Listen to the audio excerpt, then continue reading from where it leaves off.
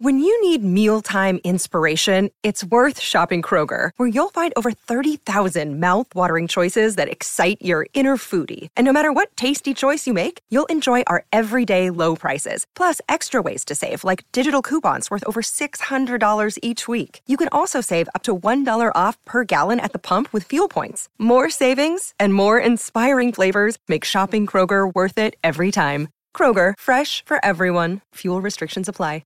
Hey, what about last night? The young man from the Central Coast has done it again. He's in for Latrell Mitchell. He was just brilliant. And I think you said earlier in the show, you think it might be his seventh game, but it's almost like he's played 70 in the National Rugby League. Blake Taaffe, playing with South Sydney through to a grand final. His dad joins us on the line now. Darren Taaffe, good morning, mate. And Jess Grimwood's got the first question for you, and it's a question that we all want to know this morning. Yeah, hey Darren, and congratulations. I'm sure it's been a proud moment for you to be watching on while he storms on through the grand final. But where the loyalties come for Blake with his junior career? Because we've been discussing it all morning. I mean, South listed as the Entrance Tigers, and we've been talking about Berkeley Vale Panthers. So where does Blake and the Taaffe family align his junior career to? Basically, with me and his mother, we grew up in La Perouse, small Aboriginal community on the eastern side of Sydney, and he played for La Perouse as sort of a 4-year-old kid till about 8. But I was working in Sydney when we first moved up to the coast, so we travelled down every weekend for him to have a run of footy. And we sort of, once he got his mates at Bateau Bay School, he sort of wanted to play for the Entrance, but he was in a year above himself, so he ended up playing for Berkeley Vale. And he played with Pete Johnson was the coach over there. And he had a year with Burker, and then he ended up playing a bit of touch with the Berkeley Vale Panthers, and he ended up playing with the Entrance, going back to the Entrance. So he played for the Entrance from about 10 to 16, I think it is. And then he went back and played 1 year with Alex Moore at the Berkeley Vale in the first grade sort of situation, that's under 18s or whatever it was. And it's been 3 sort of teams basically: La Perouse, Burker, and the Entrance Tigers. Yeah, I love it, Darren. And Pete Johnson actually coached my son Corey when he played at Berkeley Vale and has done so much for the local rugby league community. We were watching last night, and we just wanted to tap the commentators on the shoulder and say, because they kept mentioning that he's a South junior, but we wanted to say, hey, don't forget that he played some of his formative years here on the Central Coast. Yeah, that was certainly the case. Now, Darren, I do want to touch on the fact that, Blake's had an amazing start to his career. And when you consider, probably the thing that stands out for me is his composure. I think we've seen over the last couple of weeks that he has made a couple of mistakes early on in the game, but it hasn't rattled him at any stage. Like, he's just put that aside, got on with his game, and made a massive contribution throughout the game. And I think that's a real credit to him and, the coaching staff and, the confidence they bring to him. The fact that he's got that ability, it could actually rattle a young kid and could have been really detrimental to him. But to his credit, he showed a lot of composure over the last couple of weeks.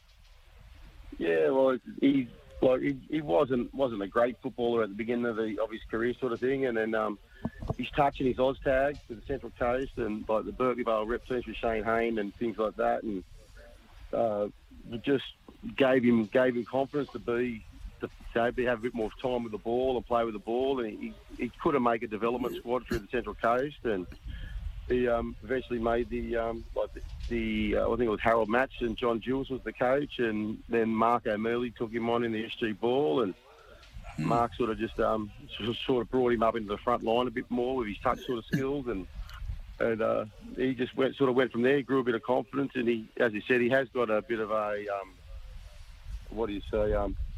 he shrugs something off pretty easily.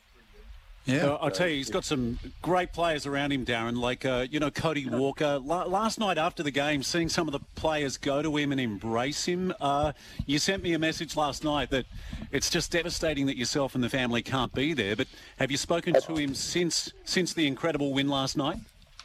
I spoke to him quickly last night, and he said he was sort of just over the moon. His word is surreal. He can't believe everything that's happened to him. Like the it's a dream. He just keeps pinching himself, thinking, "Oh, when am I going to wake up?" sort of thing. And that's the thing that sort of keeps him focused up there. You know, the boys have got families up there. He's got his partner up there now, so he has got someone to talk to and lean on and go do things with the lifestyle he got up there, being COVID sort of free. But his mother and myself and sister and brother and everyone grandparents would love to be up there. Yeah, he's done an amazing job. When you consider, Latrell Mitchell was suspended. He's come in to fill those shoes. And, it's almost a case now of Latrell who? Because the job that he has done, the touches he had last night. Latrell who? Yeah, what am I talking about? Yeah. Well, I'll tell you, that pass that he gave. The touches he had last night were absolutely phenomenal. The pass to Alex Johnson in the first half, the little tip-on in the second half, Alex Johnson's second try. It was absolutely brilliant. And they're just a sign of class. And I guess the future he may have going into 2022. And I know, we're not 2021's far from over. But, it's going to be exciting times for the Rabbitohs. He's just positioned nicely for what could be an absolutely phenomenal start to any career. Yeah.